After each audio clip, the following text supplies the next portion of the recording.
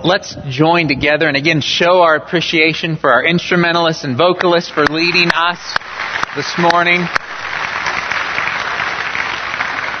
And an extra special thank you to Amy and Patrick Fata, our directors of worship ministry, for helping us to worship in spirit and in truth. Let's give thank you so much.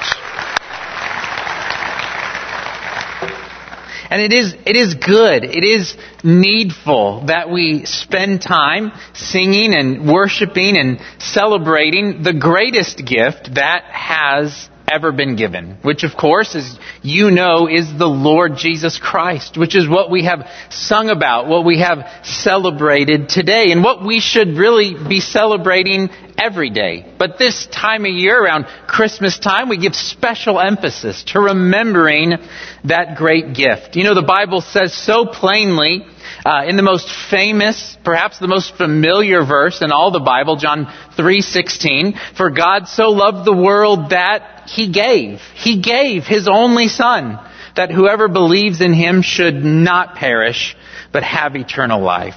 And that truly is good news. That is good news.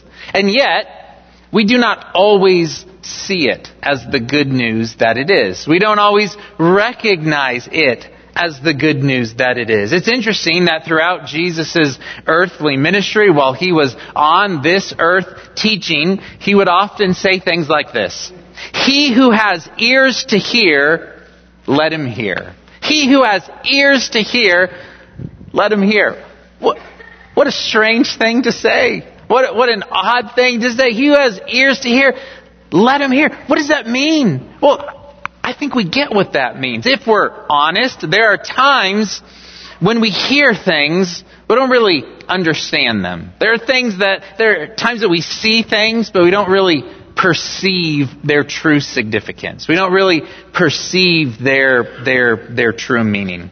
I don't know if they're still very popular today. In fact, I'm pretty sure that they're not. But magic eye posters and books used to be all the rage. They seemed to be everywhere. They were in doctor's offices. They were in waiting rooms. You could buy them at these little kiosks that they would have in the mall, and you could buy these books. And as a kid, I was fascinated by these things because you would stare at this magic eye poster or book, and you'd let your eyes unfocus just a little bit, like most of you are trying to do right now as you look at the screens. And then, wow, all of a sudden, something appears, something just pops out, something you see that you didn't previously see, but now it's obvious, and now it's almost like you can't unsee it. For those of you that are wondering, there's a teapot that's hidden in that picture somewhere. Now, and by the way, parents, that's what every child wants for Christmas. A magic eye poster with a teapot in it somewhere. I mean, it's so exciting. But the point I'm trying to make is this: could it be that many people go throughout the Christmas scene, without the Christmas season, without truly seeing Christ? Without truly knowing Christ? Could it be that many people know the name of Jesus? They know many of the details surrounding the birth of Jesus, but they don't really know who He was or why He came to earth or what the big deal is? Could it be that many people appreciate baby Jesus lying in a manger, but they don't love Him as the Savior that they need, as the Lord that they need to submit their lives to? I think the obvious answer is yes. And so before we spend just a few minutes looking into God's Word, let's pray together and let's ask God to give us eyes to see, to give us ears to hear, to give us hearts that love the truth concerning Christ. Let's pray. Gracious Father, we do thank You for another time, another opportunity to study Your Word, to consider the truth concerning Christ. God, we do thank You that You would send Your Son for us to be our Savior, to be the one that we so desperately need. Father, help us all to rightly understand who Jesus is, to know why He came. And Father, give us faith to rightly respond in joy and worship and gratitude unto you. And we pray this in Jesus' good and precious name. And all God's people said, Amen. Amen. If you have a Bible and want to join me in John chapter 1, that may be a helpful thing. And as you turn there, as we think about the birth of Jesus, as I've kind of already alluded to this morning, we want to answer the question today of why is this such a big deal? Why do we sing? Why do we celebrate? What is so important about this baby being born? Well, John chapter 1 will certainly help us in answering these questions. And the first answer that we see, the first thing that we are confronted with immediately when we go to John chapter 1 is this, that the baby born in Bethlehem was and is in fact God. He was God. And if you miss the identity of the baby who was born, then you have missed the entire point of Christmas. If you miss the identity of the one who was born, then Christmas becomes just another sentimental holiday. Now, nativity scenes are beautiful things, are wonderful things. And this time of year, as you go around town and perhaps in your own house or in your own front yard or in the front yards of your neighbors, we see nativity scenes all over the place. They come in all shapes and sizes and colors, and they usually paint for us a beautiful picture of calm and peace and joy and of focus upon the one in the manger. And whether your nativity scene is expensive, like this one, that's a very nice nativity scene, expensive, carved out of wood, it's beautiful, or whether your nativity scene is maybe a little bit cheaper, like this one. Maybe your nativity scene says Fisher Price on it. That's okay. Again, the point is the same. The purpose is the same, that they are to draw us, our attention and our focus to the one in the manger. They're to kind of force us to ask the question, who is this one who is laid in the manger? Who is this one that the angels sang about and celebrated? If you're in John chapter 1, look at verse 1. John begins, in the beginning was the Word, and the Word was with God, and the Word was God. So we see that the Word, this Word, whoever He is eternally existing with God as God. Now, jump down in your Bibles to verse 14. John tells us this, and the Word became flesh and dwelt among us. And we have seen His glory, glory as of the only Son from the Father, full of grace and truth. Oh, we see something so important and so good here, that Jesus is the Word who was God, who is God, who was existing with God from eternity past, and He has become flesh. And this helps us tremendously in knowing why we should make such a big deal about this baby, this one who was born, because He was in fact God in the flesh, God who lived among us. This also helps us in answering a whole host of other questions that people often have about the Bible, about Jesus, about some of the claims that are made about Jesus. People ask, and rightfully so, how could a man walk on water? How could a man instantaneously heal sick people and raise the dead, as Jesus is reported to have done? How could a man feed thousands of people with just a few little loaves and fishes? And how could one man dying on a cross thousands of years ago have any relevance for me today? How could one man's death thousands of years ago pay for sin, be a sacrifice for sin that has some impact or relevance as to my relationship with God? Those are good questions. Those are great questions. And again, the answer is found largely in the identity of the one who was born. It's true, man cannot walk on water, but God, who created all things, who created water, who holds every molecule together, it's no problem for Him. Man cannot instantaneously heal diseases and raise the dead, but the one who created us, The one who knows us, the one who knows you inside and out and everything about you, the one who is the source of all life and the giver of life, is no problem for him. A mere man could never die a death that could pay the price, that could pay the penalty for sin. But if God were to become a man, if God were to live a sinless and pure and perfect life and to die a substitutionary death to take our place,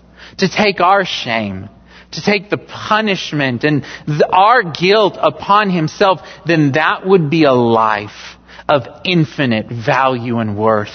That would be a sacrifice of infinite value and worth. And this is why the birth of Jesus Christ is such big news. This is why the angels rejoiced. This is why the shepherds came and would kneel before him. This is why Mary and Joseph were so humbled and were so amazed at the announcement that was made to them by the angels of this one who would be born. Remember that after the angel visited Joseph in Matthew chapter 1, we read this in verse 22 about the birth of Christ. All this took place to fulfill what the Lord had spoken by the prophet. Behold, the virgin shall conceive and bear a son, and they shall call his name Emmanuel, which means God with us. Why do we celebrate? Because Jesus is Emmanuel. He is God with us. But not only that, because Jesus is God, because He is Emmanuel, God with us, this means then that this baby born in Bethlehem was and is the perfect, the ultimate communication from God to mankind. This time of year, we love to send and receive Christmas cards and Christmas letters, and it's fun and it's exciting to get things in the mail and to open those and to see the pictures and to read the letters. At our house, we have a thing that looks like this. It's a wire thing. You can see it's kind of bare now because I took this picture a few days ago. But don't worry, we are more popular than what that picture betrays.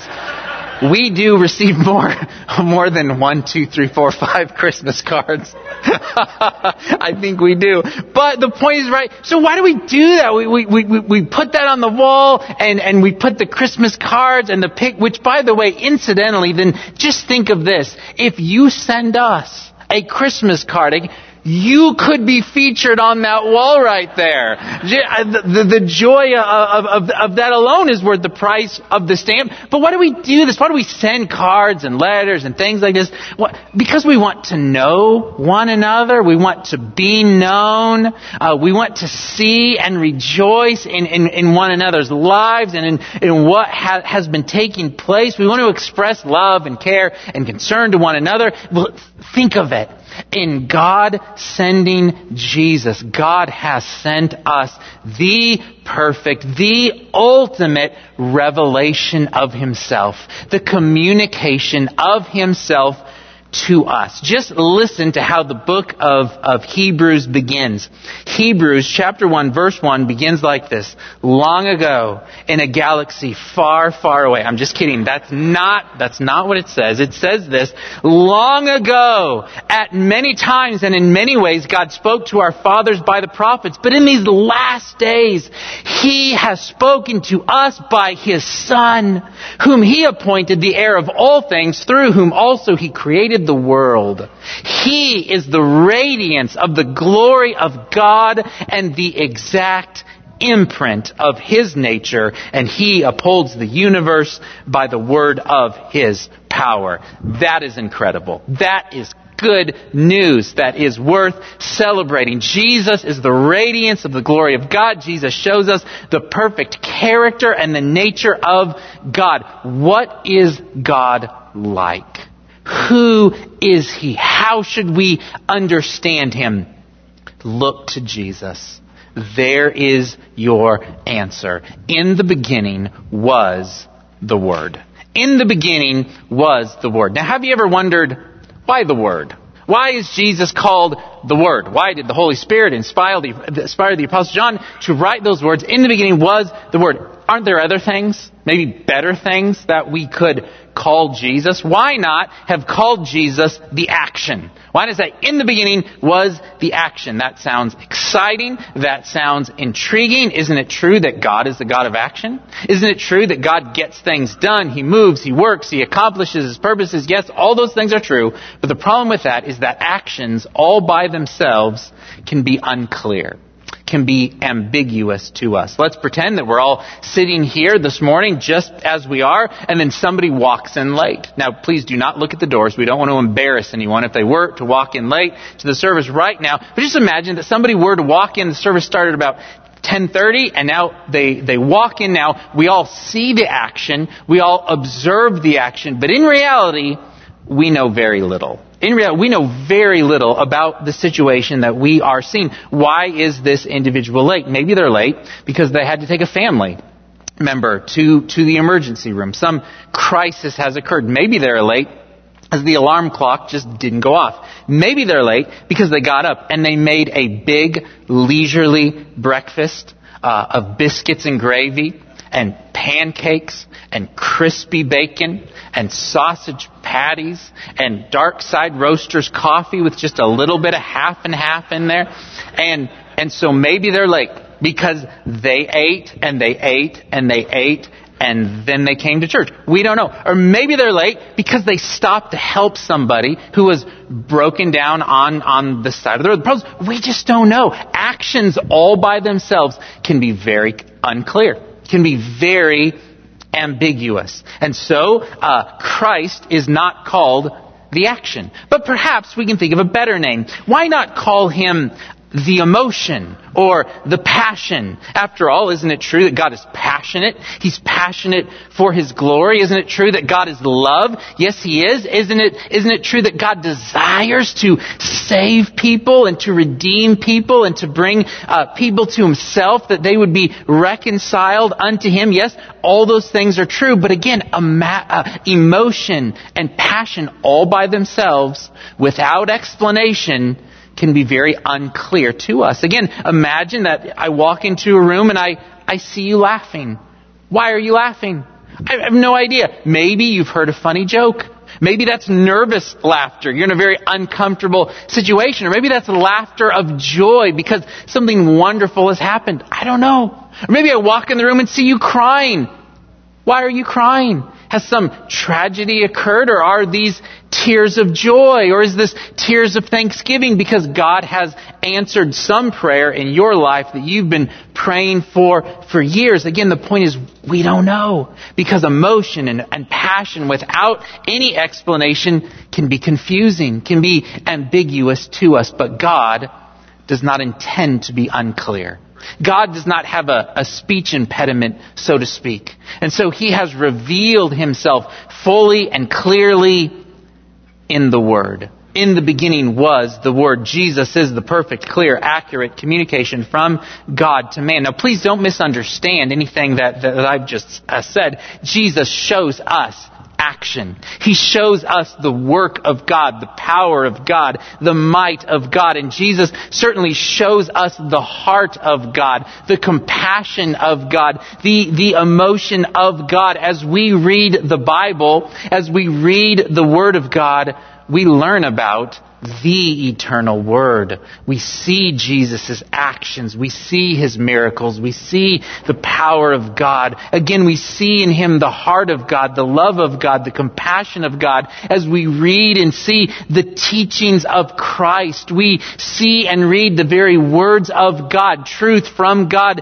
to us. If you're still in John chapter 1, look down at verses 16 to 18. Verse 16, John writes, "For from His fullness we have all received grace upon grace. For the law was given through Moses, grace and truth came through Jesus Christ. No one has ever seen God, the only God who is at the Father's side. He has made Him known." Oh, again, this is such good news. Jesus makes the Father known. Jesus reveals God to us, and we should recognize, we should add that Jesus is credible to do this. Jesus is authoritative and qualified to do this because Jesus has not just seen a glimpse of the glory of God. He is the full radiance of the glory of God, existing as God, with God, from eternity past, as it were, face to face with the Father. So Jesus can be trusted as a reliable, authoritative, qualified revelation of God to man. He's the fullness of God, giving us grace and truth. We may know grace in Christ. We may know truth in Christ because of Him.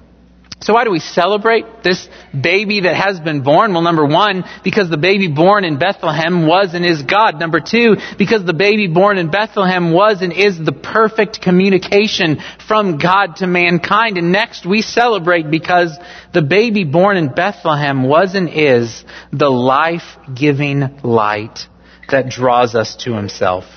Each and every Christmas, it's exciting to drive around town, to drive around different neighborhoods and to see the different light displays that people have set up, to see the ways that people decorate their houses in all kinds of light. And perhaps you do this. Perhaps you are one of those people that they can only be white lights. There are no colored lights of red and green and blue and purple. Or maybe for you, it's color everywhere. Or maybe you buy one of those things that you just plug in and just projects thousands and millions of lights onto your house. And that's fine. There's lots of good ways, different ways to decorate your house for Christmas. Well, this morning I thought it'd be fun to share with you how I decorated my house for Christmas this year.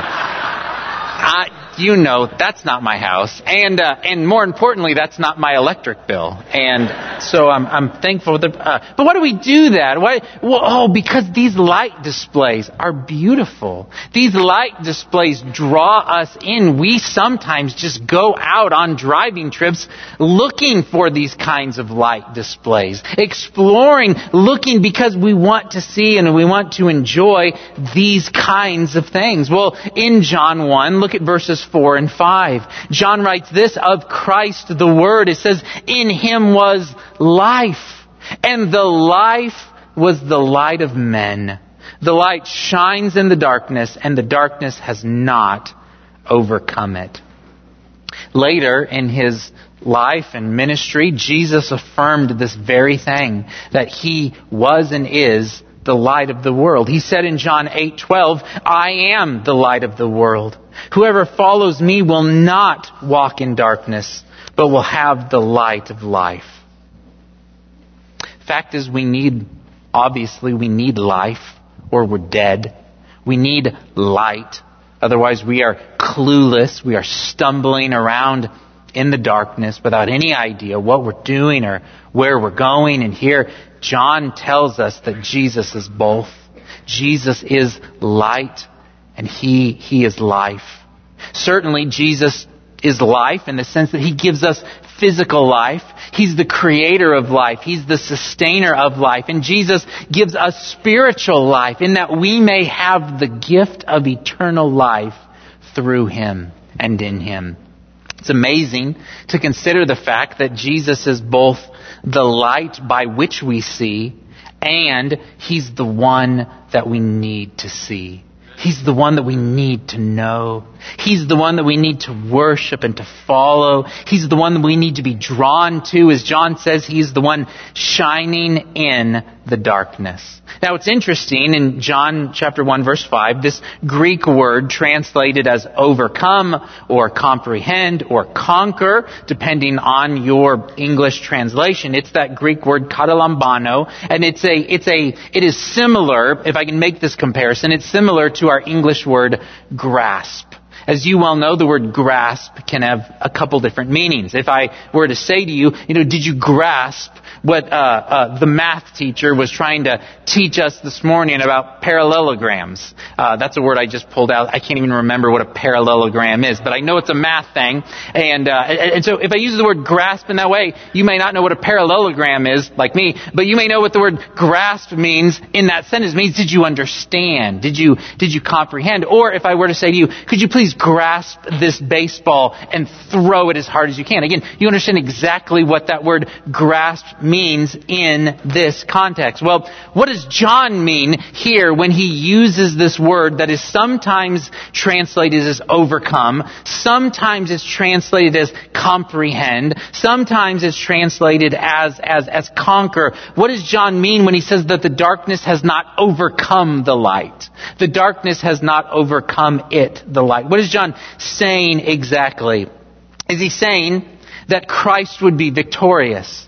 That Jesus is the conqueror? That hell and Satan and sin and death will not have the ultimate triumph, but that Jesus will be victorious? Or is he saying that darkness and those trapped in darkness cannot comprehend Christ as they should?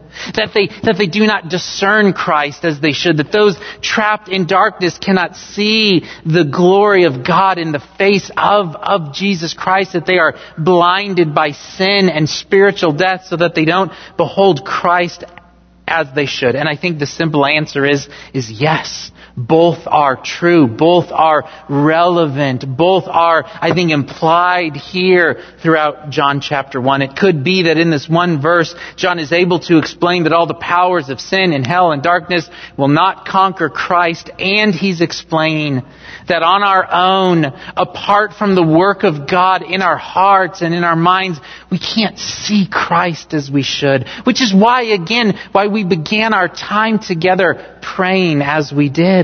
Asking that God would give us eyes to see, that He would give us ears to hear, that He would give us hearts to love and to know Christ, because on our own we are unable. We are so easily blinded and led astray by sin and darkness. And this is a very sobering truth. I know Christmas is such a joyous time and such a celebratory time, but this is a sobering truth that reminds us just how dependent upon God we are. How we need His grace, we need His wisdom, we need His work in our hearts and in our minds. And this also then leads us to one last reason why we should and must celebrate this child who was born. Because the baby born in Bethlehem, He was and is truly good.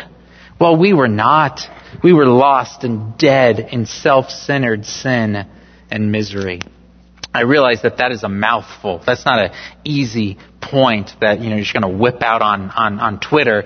But that's an important point. It's an important truth that we need to come face to face with, that we need to recognize. We need to see the reality of Jesus' goodness and of our badness, our lostness, our deadness without Him. It's easy this time of year because things are so exciting that we just kick back. It's easy for us to just kick back and just watch a whole bunch of Hallmark movies where there's always a happy ending. And this, I don't even know how many movies are represented there. This doesn't even scratch the surface. You know what I mean? Of what's available on the Hallmark channel and the Netflix channel and now Disney Plus, and just movie after movie after movie that always ends in a happy ending where somebody always gets married or at least engaged, and human virtue and human goodness is just celebrated and always seems to win the day. And yet at Christmas time, we celebrate the fact that Jesus came to earth not because we were so good, not because we were so virtuous, because we were so bad. We were so lost and dead without Him. We're lost and dead in our sin. If you're still in John 1, look at verses 10 and 11. John tells us He was in the world, and the world was made through Him, yet the world did not know Him. He came to His own, and His own people did not receive Him. This is an understatement. Should be obvious. Jesus deserved to be loved. He deserved to be praised. He deserved to be celebrated and worshipped, and yet He was rejected. He was despised. He was treated like a stranger. He was treated worse than a stranger. He was treated like an enemy. And He came anyway, fully knowing that would be the reality. Jesus came anyway, fully knowing that he would one day lay down his life, that he would go, that he would be nailed to a Roman cross, that he would take upon himself the punishment and the shame that we deserve. Jesus came in goodness and grace and love, not to good people, but to people who hated him, to people who despised him. This is incredible goodness. This is amazing grace. This is kindness. This is love on Jesus' part to come into such darkness and to save people like us. And as we said earlier, Jesus' life, Jesus' mission would not end in defeat. It would not end in death and destruction, but that Jesus would ultimately be victorious. The darkness would not triumph over him. Look at verses 12 and 13. It says, "But to all who did receive him, who believed in his name, he gave the right to become children of God, who were born not of blood, nor of the will of the flesh, nor of the will of man, but of God." Jesus does rescue and redeem and adopt people for his glory. And listen, if you are not already, you can become a child of God today. You can be made clean and forgiven in Christ today. But here's the thing, you must know that salvation is not dependent upon you. Your goodness, your works, your family heritage, your family lineage, none of that. Your salvation, your adoption into God's family is entirely on the basis of what Jesus has done for you, in your place, on your behalf. It is founded completely upon the work of Jesus Christ. The Christmas message, the gospel message, is all about what God has done for us. Jesus has come to save us, to do for us what we could never do on our own. And notice in verse 12 that we are to believe on the Lord Jesus Christ. We are to turn to him. We are to trust in him by faith and to receive the free gift of eternal life and adoption into God's family. Later, towards the very end of John's Gospel, John would write these words in verses 30 and 31 of chapter 20. He would say, "Now Jesus did many other signs in the presence of the disciples, which are not written in this book, but these are written so that you may believe that Jesus is the Christ, the Son of God, and that by believing you may have life in his name." To believe in Christ, to turn to him, to love him, to worship him, to follow him. I hope it should be obvious by now that this is the most important, the most significant decision that anyone can ever make in life. But you also need to know that the opposite is true as well. To reject Jesus, to choose to remain in darkness, to refuse to acknowledge your sin and your need for Christ, that has serious and eternal consequences. You'll probably remember the very first verse that we looked at this morning was John 3:16. "For God so loved the world that he gave his only Son, that whoever believes in him should not perish but have eternal life." But here's what follows John 3:16 in verses 17 and 18. "For God did not send his Son into the world to condemn the world, but in order that the world might be saved through him. Whoever believes in him is not condemned, but whoever does not believe is condemned already, because he has not believed in the name of the only Son of God." To reject Jesus is to stand condemned. To reject Jesus is to stand accountable for your sins. It is, as John explains here, to invite the wrath and the judgment of God upon yourself. The truth is, how you respond to Jesus, it is the most important decision you will ever make.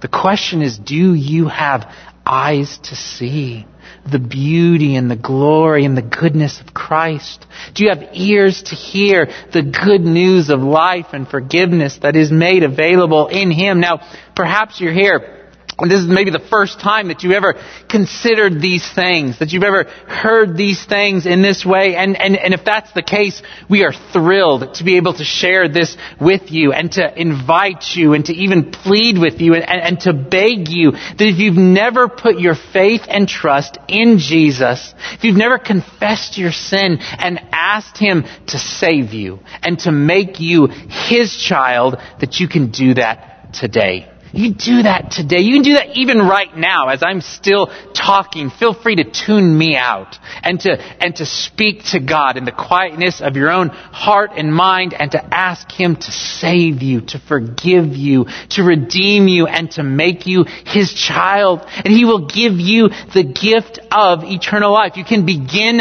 a relationship with God today. You can know His grace, His love, His presence in your life because of Christ. Jesus said in Matthew 11, verse 28, Jesus said, "Come to me, all who labor and are heavy laden, and I will give you rest. Take my yoke upon you and learn from me, for I am gentle and lowly in heart, and you will find rest for your souls." You can find rest in Christ today. Jesus is not a reluctant Savior. He did not come kicking and screaming. He came willingly, and He is able to save anyone and everyone who comes to Him. He's able and willing to save anyone and everyone who turns to Him in faith and trust and believes in Him, trusting Him and what He has done. And if you have questions about this, again, if this is the first time that you are hearing this information, it's natural, it's understandable that you would have questions. It would be our joy and our privilege to talk with you today after the service. We would love, our pastors and elders will be available down front and at the doors as you leave. We would love to talk with you, to discuss these things, to answer questions, to pray with you. It would be our joy to do that. But the point is, the thing we've been trying to emphasize this morning through the songs that we have sung, through this time now looking into God's Word, is this: Jesus is worth celebrating. It is worthy to give our time and our attention and our lives and our love and our devotion to Him. He is God with us. He is truth and grace. He is God's revelation to us. He is light. He is life. He is good. And He invites anyone and everyone to find life in Him. Let's pray. Heavenly Father, again, we thank You. We praise You for the truth we could consider, for the wonderful reality that we can sing about because Christ has come. Thank You again for sending Your Son to be our Savior. Lord, we ask that You would move, that You would work in every heart and mind here today. Give us eyes to see. Give us ears to hear. Give us hearts to love the truth concerning Christ. May we walk with You. May we glorify You. May we know the joy and the peace that is found in You through Jesus Christ. And we pray this all in His good and precious name. Amen. If you would